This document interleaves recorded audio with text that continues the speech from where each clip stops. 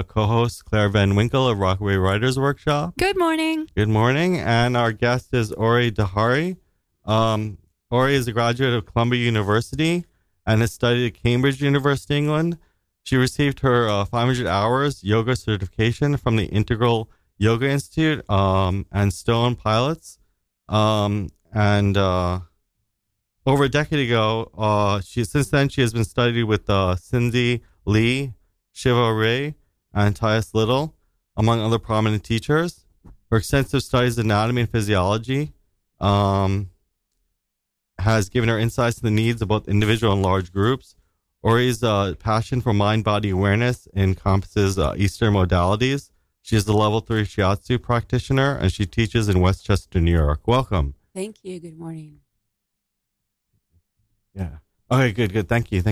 So why don't we start with talking a little bit about your background, where you were born and where you grew up, and the role models you had when growing up? Yeah. So I was born in Israel, in a city called Ashkelon. And I grew up in Israel, and then I came to the United States at the age of 20 years ago. About 20 years ago. And growing up, what were some of the role models you had in your family or outside, and how did you kind of become the woman you are today, and how did you milestones in your evolution? Yeah. Mm-hmm. So I grew up in a Orthodox Jewish family, and most of my female role models were really, women who were expected to have children early on in their lives, and their identities really revolved around their maternal identity. And so I was exposed to that early on in my childhood, and internally I intuited that was not what I wanted, because I saw that they really did not have agency in their lives. There was no choice. There was just the inevitability of getting married early on and having a lot of children, and I just sensed that something was missing. And so I decided to break boundaries and venture out into an unconventional path. Yeah. And back then it was really the path of yoga for me. So early on, I dropped out of middle school when I was 14 years old, and then I just immersed myself in the yogic teachings. Yeah, it's so interesting when you think about our education, our path towards learning, and the structures in which we learn, the formal and both informal and informal.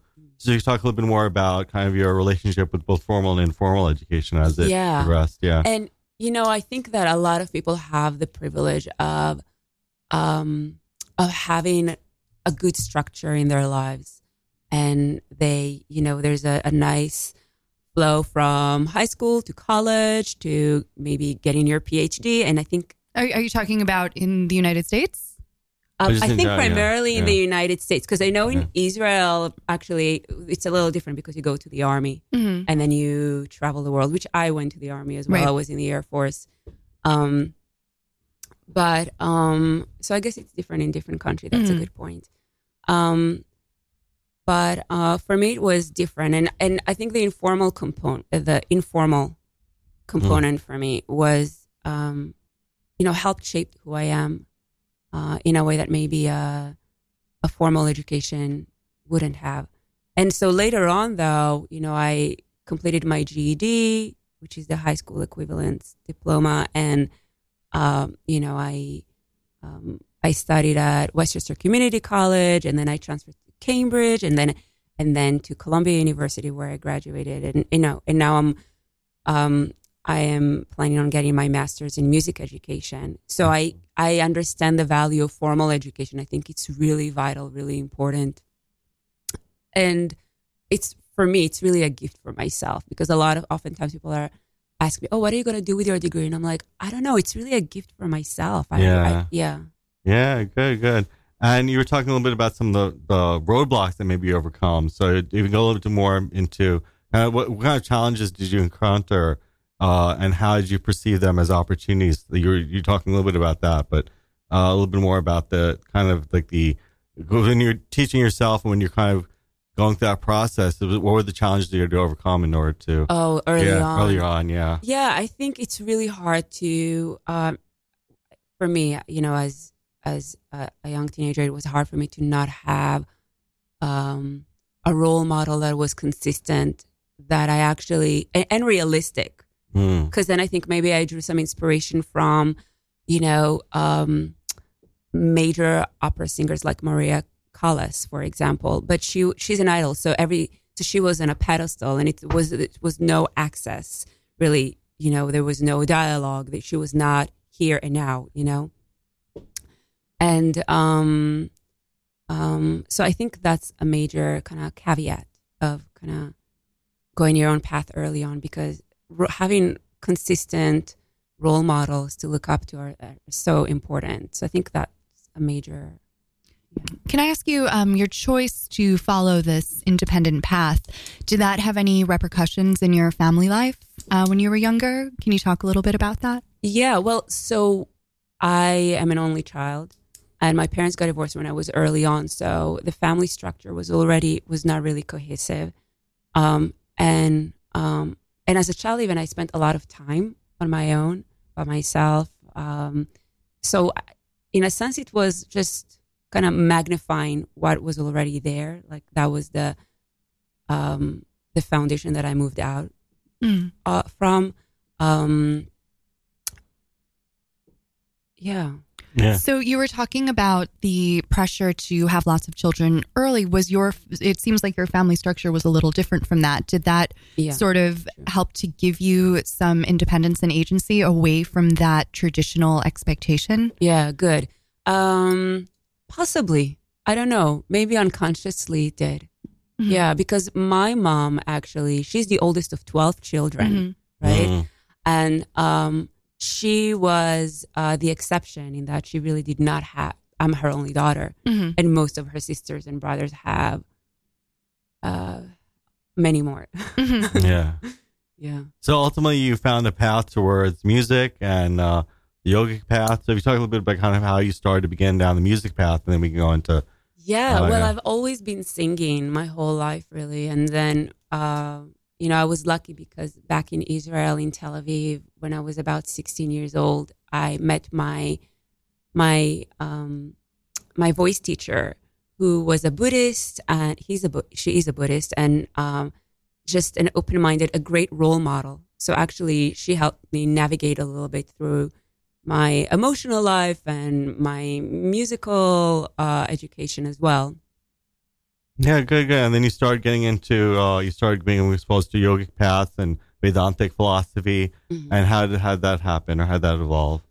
So I started reading Richard Hittleman's book, and 28 Days to Yoga. And it was like, I read it day and night. I always carried it with me. And I was just so inspired there was like a sense of levity, in the language, in the images in the book.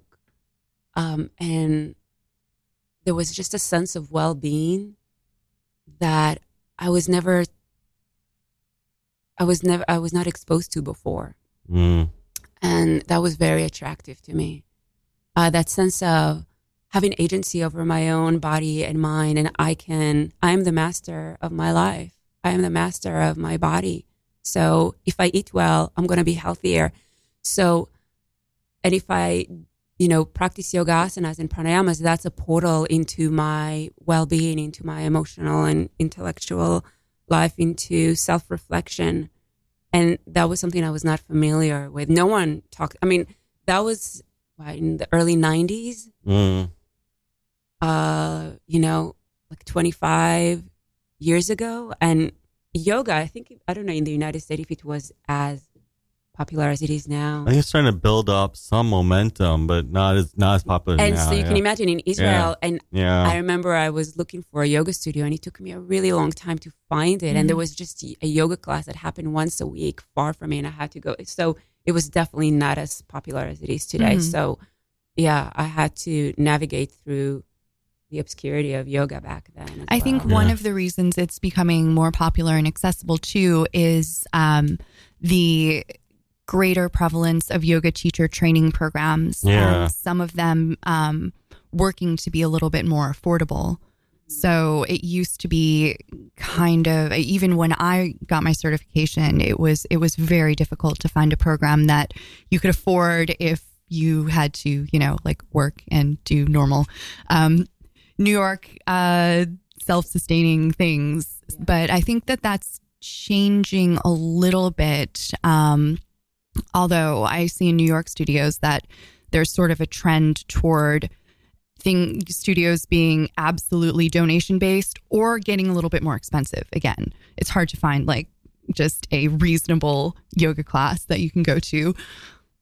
Yeah, and it seems like philosophically too, the philosophy of yoga is being not just being some of non-attachment and the 8 limbs we were talking a little bit about in the pre-interview questions, but basically the foundation in Vedantic tradition of discipline and moral posture and all that. If you talk a little bit about that and how it's informed you. Yeah, and I just want to kind of add on to what Claire was saying about, I think that there's, for example, I got my certification at the Integral Yoga Institute like 15 years ago now, I think, and they really emphasize karma yoga.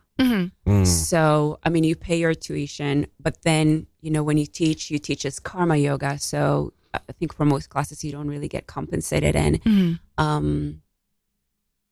so anyway, I think there's an interesting dynamic there because you said that some studios say, based on donation as well. Right. No, but it's a strange thing because then there's also the idea of yoga teachers not getting paid. Yeah. Which is how is that sustainable? Right. And I think that it's a strange catch-22 because on the one hand, some people want to donate their time and teach yoga, but then the more yoga teachers who are willing to work without getting paid, the more studios feel like they don't have to pay their teachers. And then it becomes this vicious cycle of wanting to make this not a career in terms of, how can I get rich teaching yoga, but just something that where you can spend your time and it's not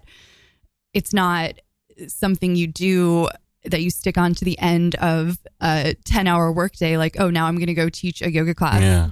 And I think part of the problem is that maybe yoga has been put up on a pedestal.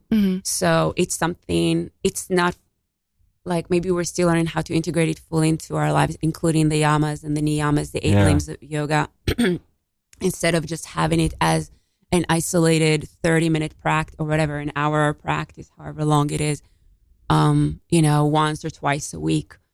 So, and it's really it's also related to my, inner polemic about the commodifying of yoga, of art, of education. There's an education crisis in terms of paying teachers and making things accessible. So this it's strange in New York where there's all of this culture and all of these opportunities. It's like, yeah, but we have to start prioritizing making educators feel as though they're actually needed. It's sort of this strange twisted focus here, and it's also a problem for students too. I mean, I'm still paying my loans, of course, and my student loans, and I'm going to pay my loans for my master's, but it is about prioritizing, because for me, education is so important now. I think because I was deprived of it early on, and I really enjoy studying. I really appreciate the gift of giving myself, of enriching myself, of giving myself education, and being able to think critically and have more tools and agency over my thinking. So it is about prioritizing. So I'm thinking, okay, I could spend that money on education, or, I could spend it on, be frivolous things that I don't really need. And so it is about prioritizing. And I like that word because I think it's just so important. And I think it's a personal process to prioritize what is important for me, what is necessary. Yeah, it has to do with community and building up our community, empowering our community, empowering each individual to be fully present, be fully aware and fully knowledgeable, so that then we're all a community of equals, not disempowered, disenfranchised community, And that's what teachers do. Teachers are who we rely on to empower the community, but I think we also have to start empowering the teachers a little bit. Exactly. Yes. acknowledging their role and acknowledging the vital role they play. Yeah. And that teachers need to like eat. Yeah. Yeah. They do. Yeah. It's really about the sustainability of it. I mean, I could teach yoga. I could teach yoga for free, but how do I pay my bill? Right. Oh, do you guys know this saying? You can't be the light of the world if you can't pay your light bills, like your electricity bills. Yeah. So That's it's good. just, it has to be, you have to be able to be in the middle of it and hold both opposites and learn how to, claim what is yours as well. Mm-hmm. And I think that's how change starts. No, I'm not going to teach yoga for free every day. Right. Because it's not sustainable, because it's not self-caring for me. I mean, I'm happy to volunteer, and I do. I have my own volunteering work. Volunteer But let's networks frame are different. Yeah. Let's frame it as such. Right. And understand that I have my needs too. And let's not put yoga on a pedestal so that teachers don't get paid well, or even with education in general. Or to take the idea that, oh, yoga is so spiritual, how can we tie it up with money? It's like, well, you still have to pay for a Metro card to get to class, right? Yeah. But, we still live in a society that is governed by this kind of thing. And in any way, it has to be sustainable, as we're saying. That, we can't kind of twist around the philosophy, just kind of use that as a way, or use that as a way to manipulate people. We can twist our bodies, but not our philosophy. Yeah. Good. So, we can talk a little bit more about the philosophy then, and how it kind of has informed you. We talked a little bit about I think this conversation, though, is very important to have, and how the two aspects of it are the secular as well as the kind of more, as you're saying, the pedestal aspects, Yeah, and actually I think it's a good segue to some of the philosophies that really have served me, like Zhuangzi's philosophy, who was a Chinese philosopher, and about how we can move away from conventional standards of judgment, like Claire mentioned, like that spiritual practice versus making money. Yeah. Being wealthy versus poor, so poverty versus wealth, and success versus failure. And when we have those distinctions run through our lives, I think a problem emerges, because we are both. We're not either. We're not just this or that. And I think suffering really stems from those distinctions. We perpetuate suffering by consistently, I know for myself, I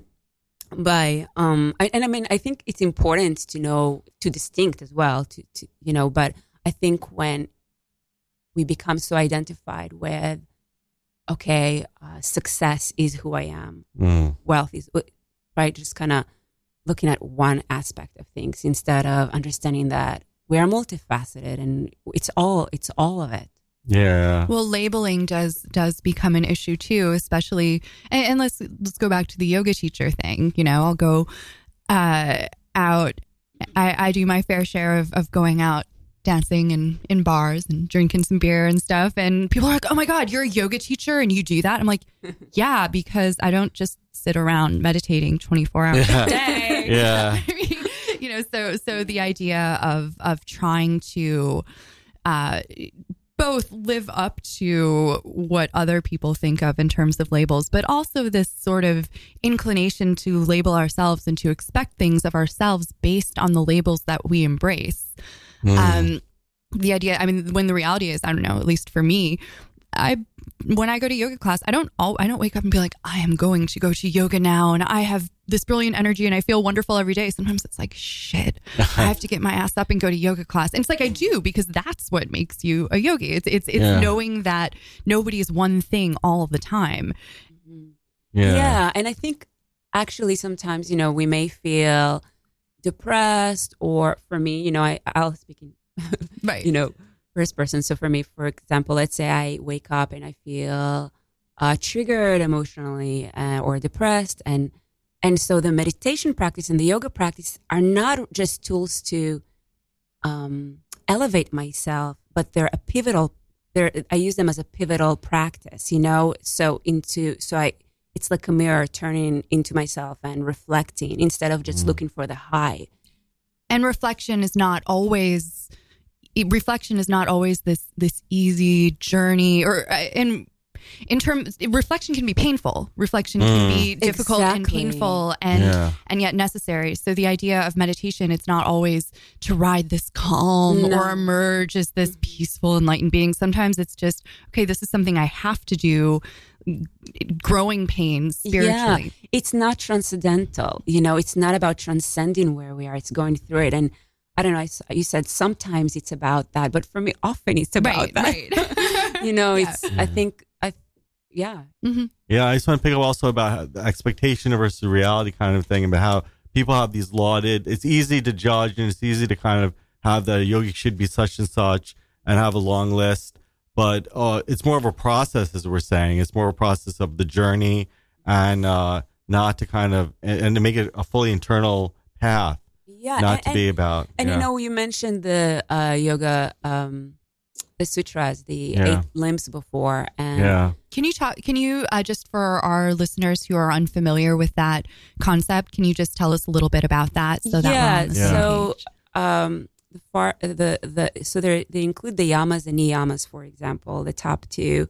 So the yoga, the 8 limbs open with the yamas and niyamas, which really are the observances and attitudes. So how do we engage morally and ethically with the world, with our surroundings, and with ourselves? What is our moral compass?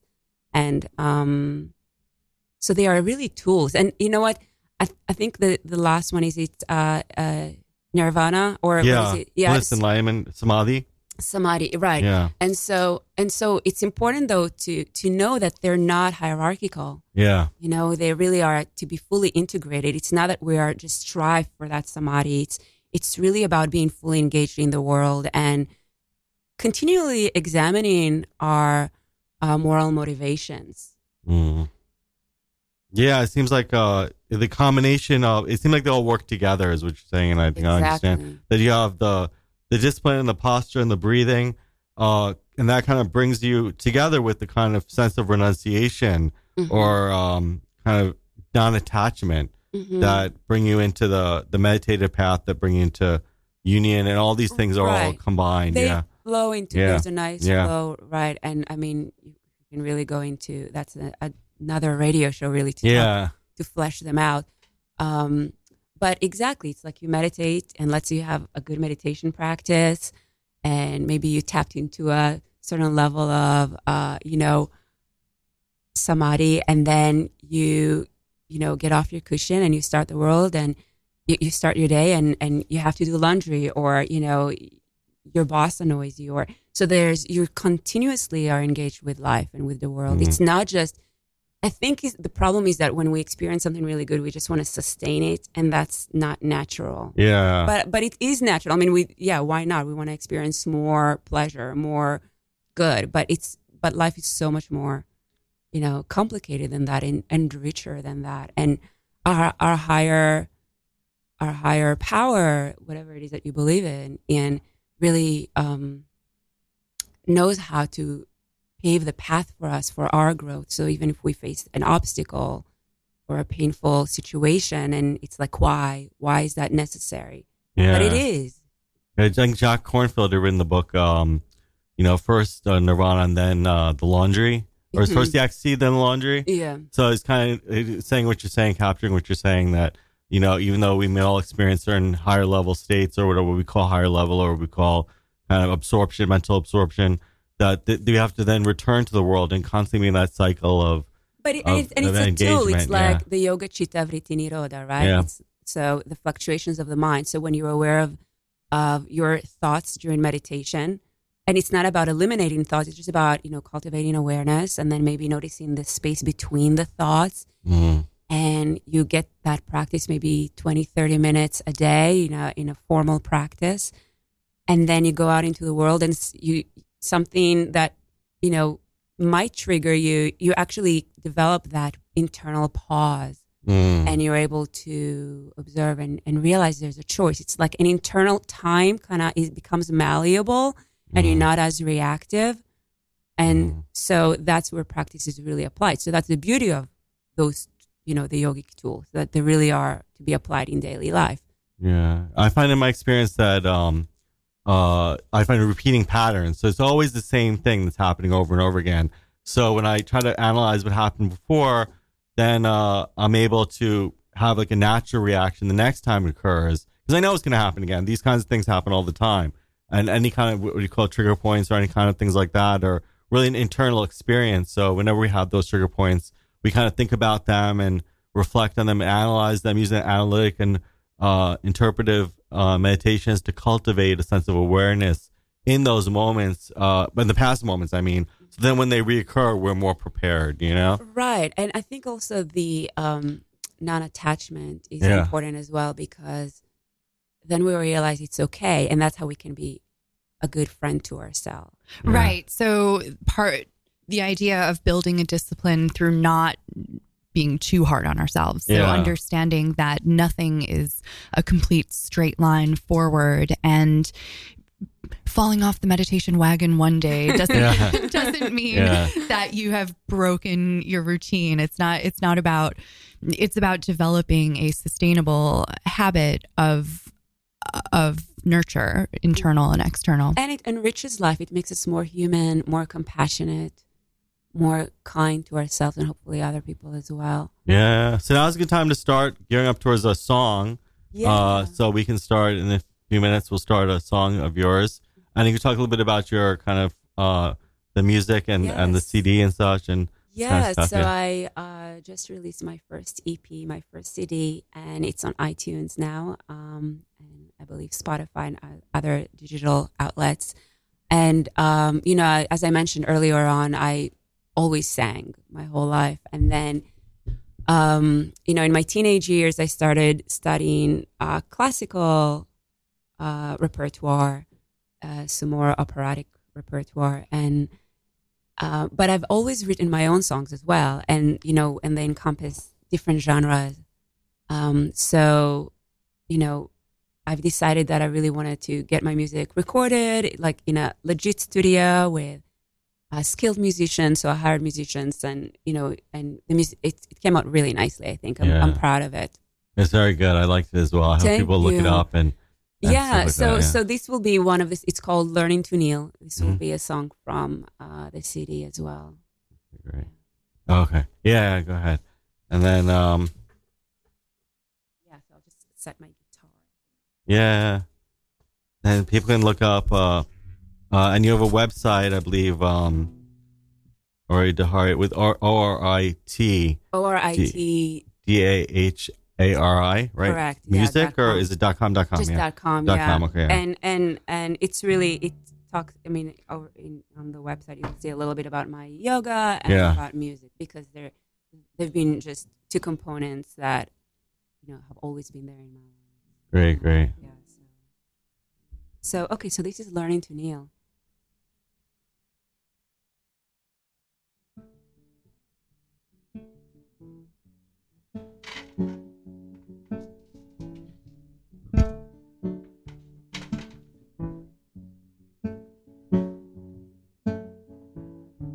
Step by step I move forward into future unknown. Learn that happiness borrowed is not happiness at all. Is not happiness at all. Let my mind become water, so that I may flow. Let my heart surrender to the currents far below, to the currents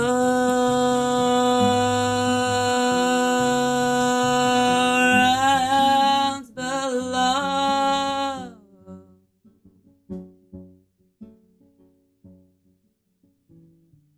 Met a man in the the green fields of the dusty old South. His smile was toothless, but pearls of wisdom in his mouth. He had pearls in his mouth. He said, when you're aching with sorrow and to burden to feel, by this time tomorrow you'll need.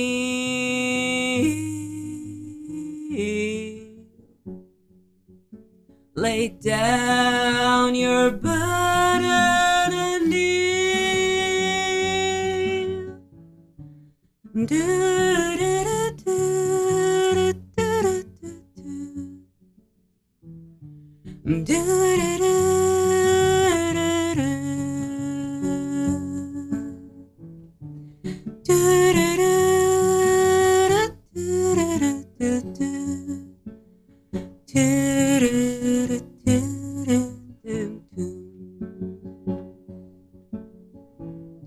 So I thanked him and went north to the home I was bound. Never feared of getting lost. I sought and I found. I sought and I found. But when the door wouldn't open, as I knocked back in, please, I recalled the man's words. I fell down on my knees. I fell on my knees.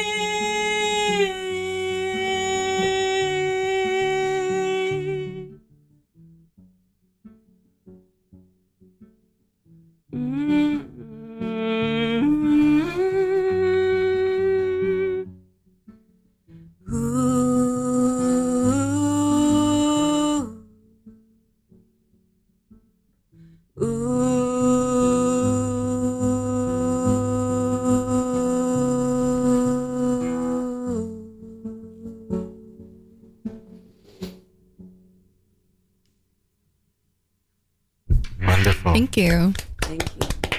Wonderful. It's so beautiful. So it's very stirring emotionally. I think it's very, very great, very amazing. Yeah.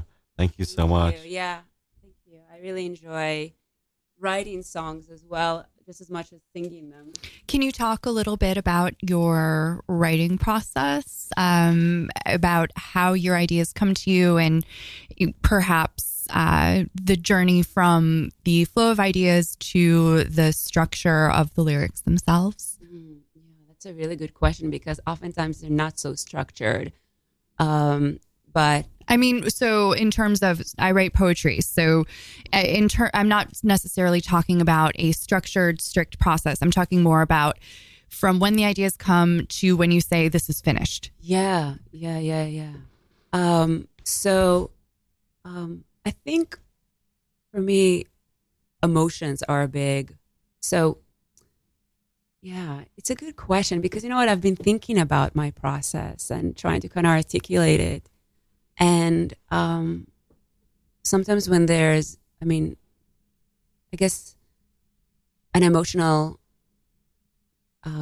need to express something, right, that words cannot, that just regular prose maybe could not just contain. So I guess I'm just having a little hard time explaining, because sometimes the music precedes the lyrics, and sometimes I may just have like one line of what would be a full, song just really stir me, and it just will be like a thread, and then I pull it, and then and then there's something else comes out of it.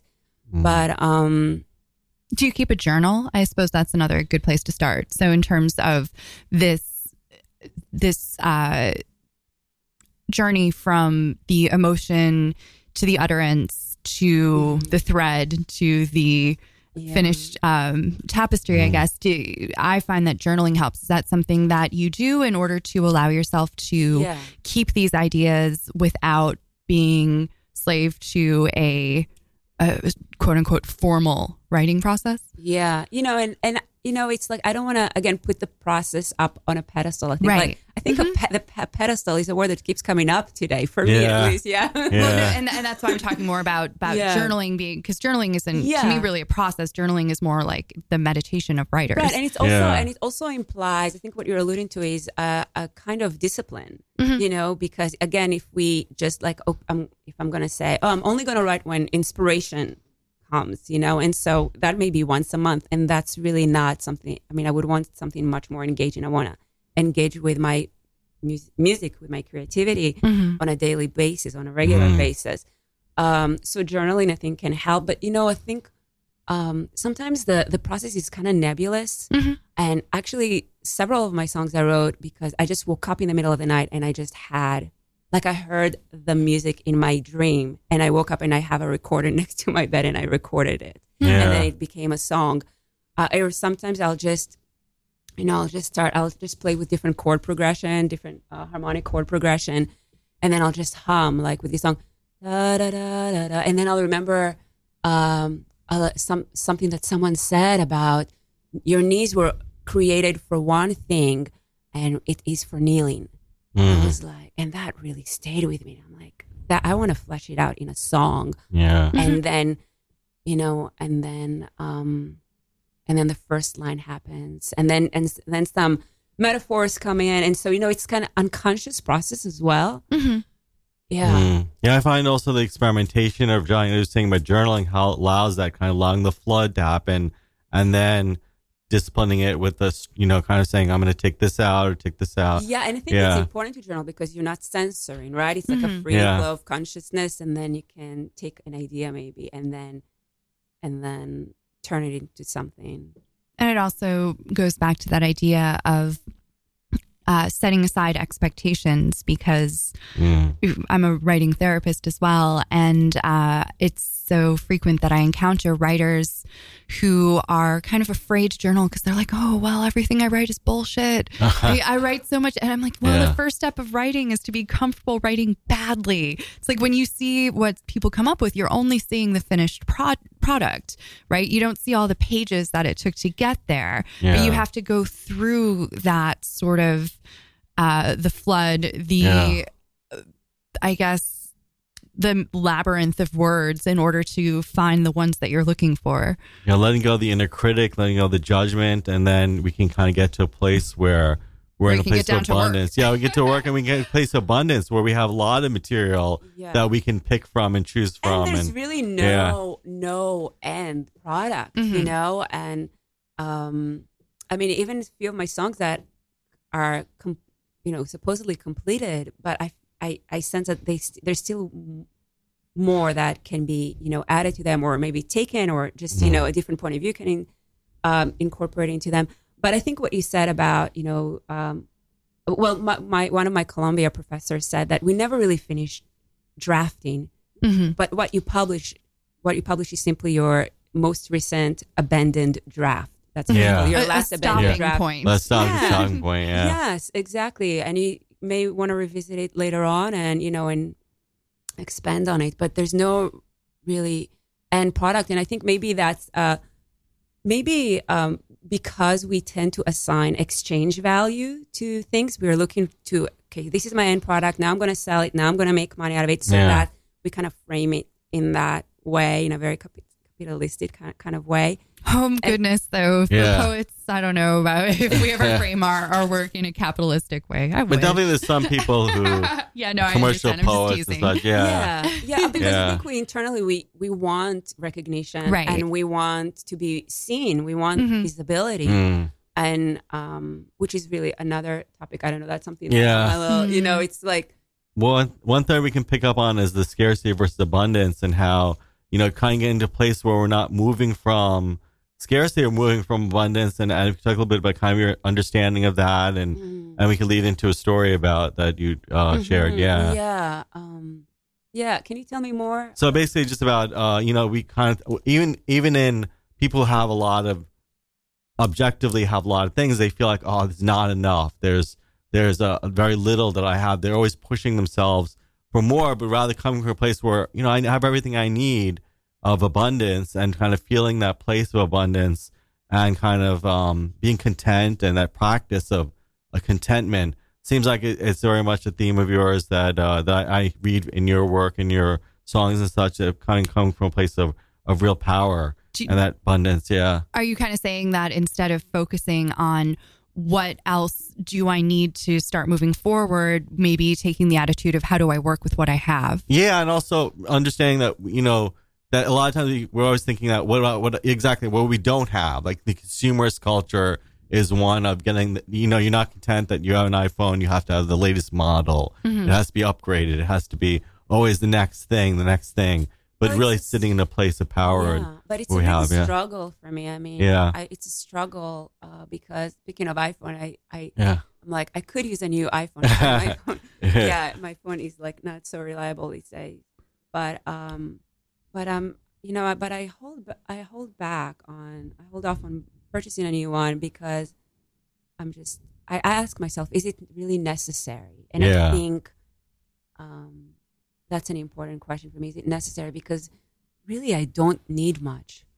But it just seems that if I only got that new, iPhone, new pants, new whatever, it's going to somehow amplify my life. Yeah. Maybe for a brief moment, it would,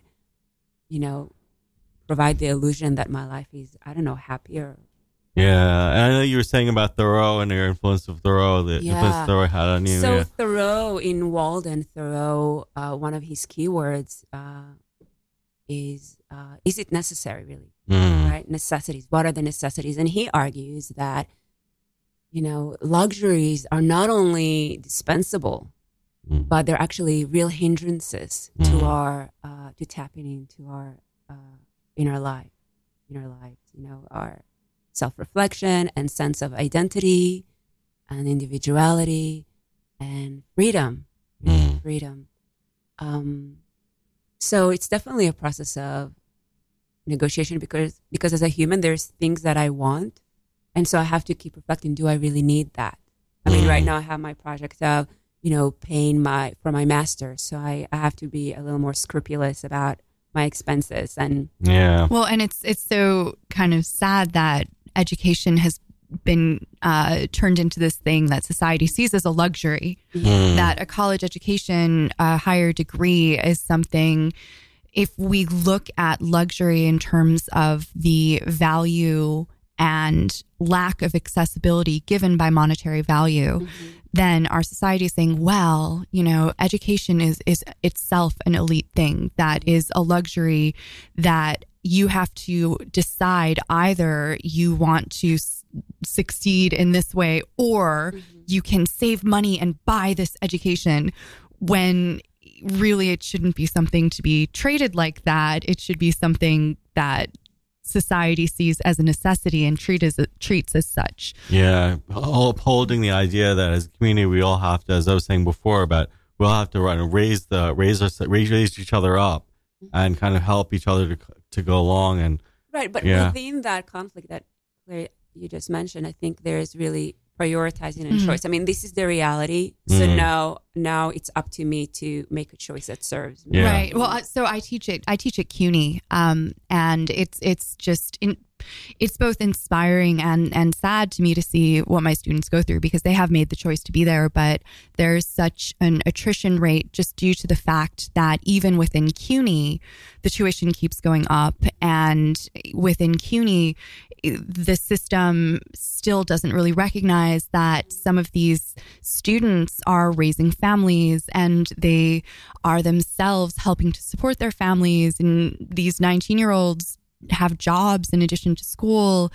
And so I just wonder, I feel like you're talking about prioritizing and choice. I think we need to give people a little bit more choice, so that it's not more freedom so much. for I choice. agree. Yeah. It's a choice within a very narrow structure. I mean, because like these kids don't have the option of saying, oh, well, my priority right now is education, because the priority is getting their kids to school. And then the education is something that kind of is forced to take a second place for them. And I just think that in a city like this that tries to champion diversity and accessibility, our city politicians have to pay a little bit more attention to making that happen through education. I agree, and I think it's our responsibility to, be more outspoken about that. Mm-hmm.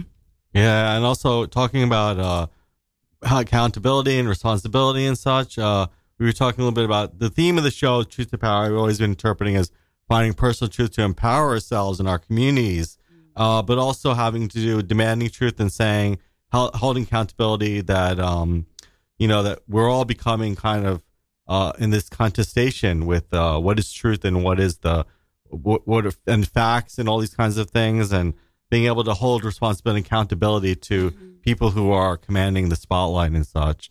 Yeah, you mentioned a little bit about this in the pre-interview questions about confronting established doctrines and demanding truth. Yeah, I think it's important for us to move from a vague sense of civic duty into a real critical, discernment of what serves us as individuals and as a public. And by the way, I think that education is so important, because without education, you can't develop this critical thinking. We are not born with it, right? It has got to be fortified and nourished. And if you have, educated parents, then you are privileged. I think so, because my parents did not go to school, did not go to college. So education is really important, pivotal. We have to know our history. We have to know where we're coming from as a society, as a culture, and to grow up in an environment that nurtures you to think critically, so that it's not just something you learn later at school. I look forward to the day when education becomes a right and not a privilege. Me too. It's definitely essential to a functioning society. We have to have people understanding where the society's coming from, what the stories that we share are, and be able to critically think of where are we going to bring society, where are we going towards. Yes, and hopefully not just like uprise when there's something critical happens. Like I think that now people are so much more aware of their rights, and and are more propelled to vote. Whether it's, I think probably as a response, as a reaction to what I think some of us perceive as a despotic government. But also circling back to about how in our individual power places, individual truth and individual power places, how we can not be caught up in this kind of, how we can prevent ourselves being caught up in the kind of rat race of like responding knee-jerk responses. We have to come from a true place of truth and empowerment, and how that can mean making the choice that I'm good, I'm powerful, I'm making that choice, clear declaration that I don't need to be chasing after something new thing, or some other thing. Yes, that is such a great principle. And actually Zhuangzi and Confucius also talk about it, and they frame it as wu wei, or non-action. How can we create change, but without being too attached to our agenda. Well, I think that, and we sort of got into this a little bit last week with talking about positivity and making sure that our energies not only go into changing that which needs to be shaken up, but also celebrating the things that are positive going on, and making sure that we don't just try to change each other, that we also try to support each other when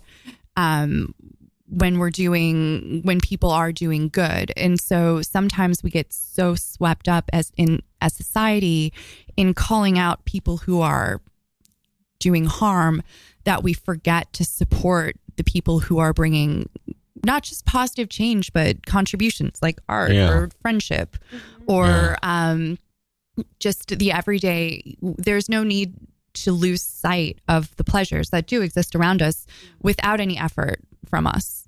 We become so entangled with the negation that we can't progress. We're so entangled that it becomes like, instead of a progression, we're in the first, we're just not A and then not A and then not A. You know what I'm saying? Instead of A, B, C, we're not progressing the system. We're just kind of entangled in this empty war of empty words about what we don't like. Like, look at us now. We're bitching about not enjoying life. Yeah. But you had a great story. If you could tell a story about when you were in India, the experience you had with someone in poverty, and then we'll start to go ahead. And just as a segue, I think that relates to our discussion earlier about the judgments we may have, about poverty and wealth, and how some philosophers really stress the importance of cultivating non-attachment. So when I was in India about 8 years ago now, I think, I was walking down in Shahapur. It's a little town. And I was walking away from our motel, and right around the corner on a dirt road, there was a woman, a homeless woman. And I saw her, and there was just something about her. She just felt like the primordial mother. And she didn't speak a word in English. Maybe she said hello or thank you, but it was, she didn't speak any English really. And I didn't speak her language. But we were able to communicate, and through body language, through smiles, just, facial expressions. And so then later I walked back to the hotel, and then I just had to see her again. So after dinner, I went back out, and she was there. And this time her family, so when I first saw her, her family, she had like 3 kids and her husband, and they were asleep. And then when I woke up, when I went back there, they were all up, and she was cooking dinner for them.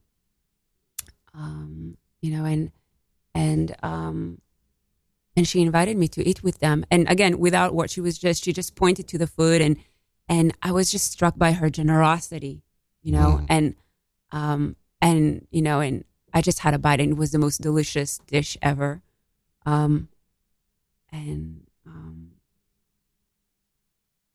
She was just, and she offered me to sit with them, and I just didn't want to impose, but it was just that generosity of a homeless person who has a whole family to feed. Yeah, and like women coming from a place of abundance that we it's easy for us. Abundance. Yeah, and it's easy for us to be like, oh, she's a victim or something like that. No, but it's easy for us to think that about people who are in situations similar to that. But then we realize she's coming from a place of power, and that she's experiencing that abundance in her life. Yeah. That she's able to give to you as well. Yeah. So now as we start to wind down, we only have a few more minutes. So we'll just play out another song, but I'll also do some announcements for Radio Free Brooklyn. Radio Free Brooklyn is going to be having a special event, Pop Rocks Fest, another show on the Radio Free Brooklyn, Monday, November 12th. They're celebrating 1 year of pop and rock music with Radio Free Brooklyn's show Pop Rocks. The event will be hosted by Evan Bieber, with live performances by New York City's band artists, Peter Wise. Come and hang out and enjoy the music, and Pine Box Rock Shop. And you can find out more at evanbieber.com, poprock/poprocksfest. So please go check that out. And then, of course, this is Radio Free Brooklyn, Truth to Power show. And Radio Free Brooklyn is a small nonprofit that exists primarily in donations from listeners like you. So please consider donating, and you'll be able to get your donations tax deductible to the full extent of the law. Donations can be made at radiofreebrooklyn.org/donate. Anything else? Yeah, go ahead. Yeah. So I just want to invite everybody out to Rockaway Love, 9016 Rockaway Beach Boulevard this coming Saturday at 5:30 p.m. To kick off the Rockaway Writers Workshop reading series See and Hear with German translator Anne Poston, who will be reading some of her translations and some of her original prose. All Rockaway Writers Workshop events are free by donation at the discretion of the participants. So we invite you to come out. Also, if you're interested in appearing on Truth to Power show or as a featured guest at See and Hear, you can email truthtopowershow@gmail.com or get in touch with me, Claire, at info@rockaway.writersworkshop.org. Thank you. And also just to know, for our listeners to know, on November 19th, we'll be celebrating our 1-year anniversary. Truth to Power Show has been 1 year on the air. So we're going to be having a call-in show on November 19th, Monday, November 19th at 8 in the morning. We'll be inviting people to call in and have a conversation with Claire and I. Wake up, spike your coffee, and for a good time called Truth to Power Show. Yeah, definitely. I'll announce the phone number at that time, or you look it up online. But we'll have the phone number announced at that time. So you can right now, anything. Yeah, you can ask anything, talk to us, have a conversation, whatever it is. So we'll go out with Ori's last song, and thank you so much, Ori. My pleasure. Thank you. Thank you, guys. Me. Thank you.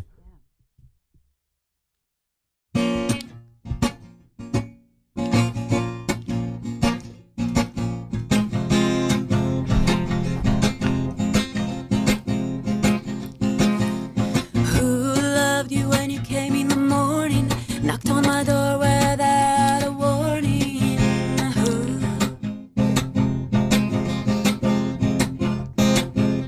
Tuesdays and Thursdays is all you had given. Since then I hardly forgiven you.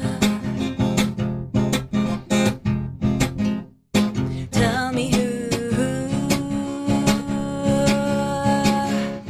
who loved you. Unshaved face, spread-colored whiskers, melted thunder under my fingers.